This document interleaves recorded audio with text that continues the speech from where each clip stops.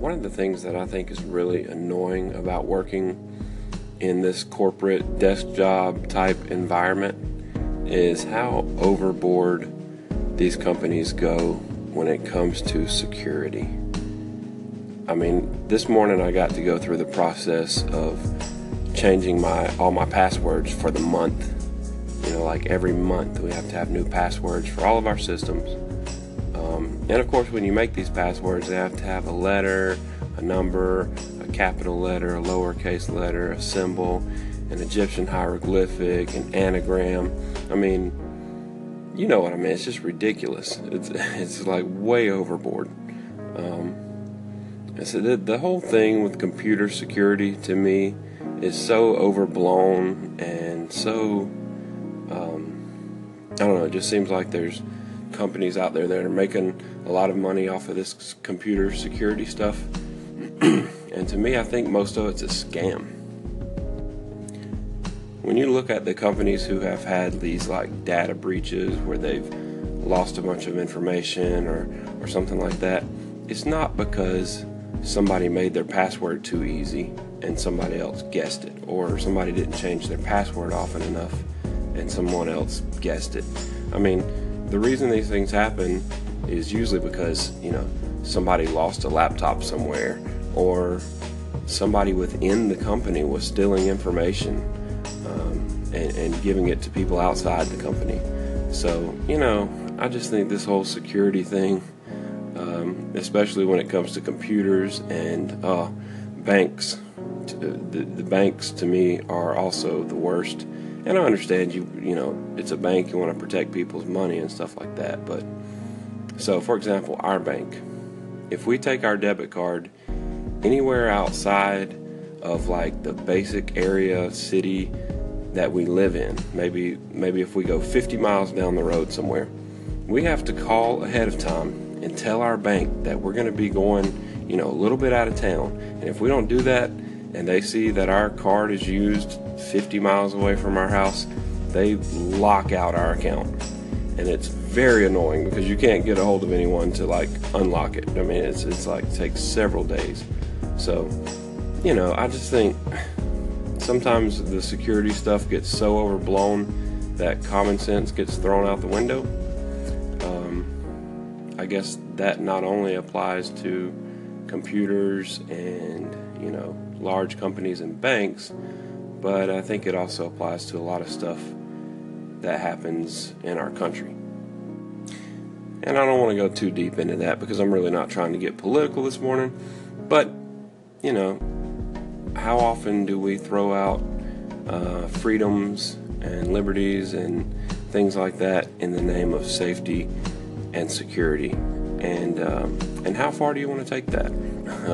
I think it's something that we all should think about and consider. I know we all want to save lives and we all want to have safety and security for our children and our friends and family, but you can easily take that too far. For example, there are a lot of deaths on the roadways every year, and you could say, well, we want to eliminate these deaths on the roadway, so we're just going to make the speed limit on every road 5 miles an hour. And we're going to hire, 20 times more police officers to patrol the streets and hand out tickets for people breaking those laws. Would that cause there to be less deaths on the road? Absolutely. But you see the price that you have to pay for that security. And I think it's something we should think about. What price are we willing to pay for more security? And what securities are we willing to give up for more freedom?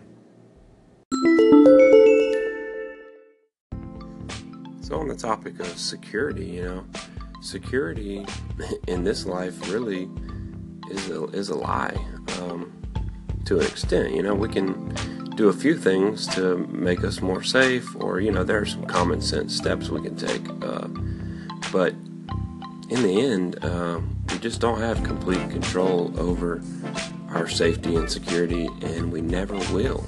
And I think the more we try to have control over that, a lot of times the more harm it does to us personally, to our community, and it's one of those things where we end up doing more harm than good. Many people have or believe they have financial security because they've got certain amount of money in the stock market or in different investments. Or many people may think that they have a certain security financially because there are these government safety net programs. Now, we don't like to think about it, but all of those things can fail and have failed before. There have been stock market crashes.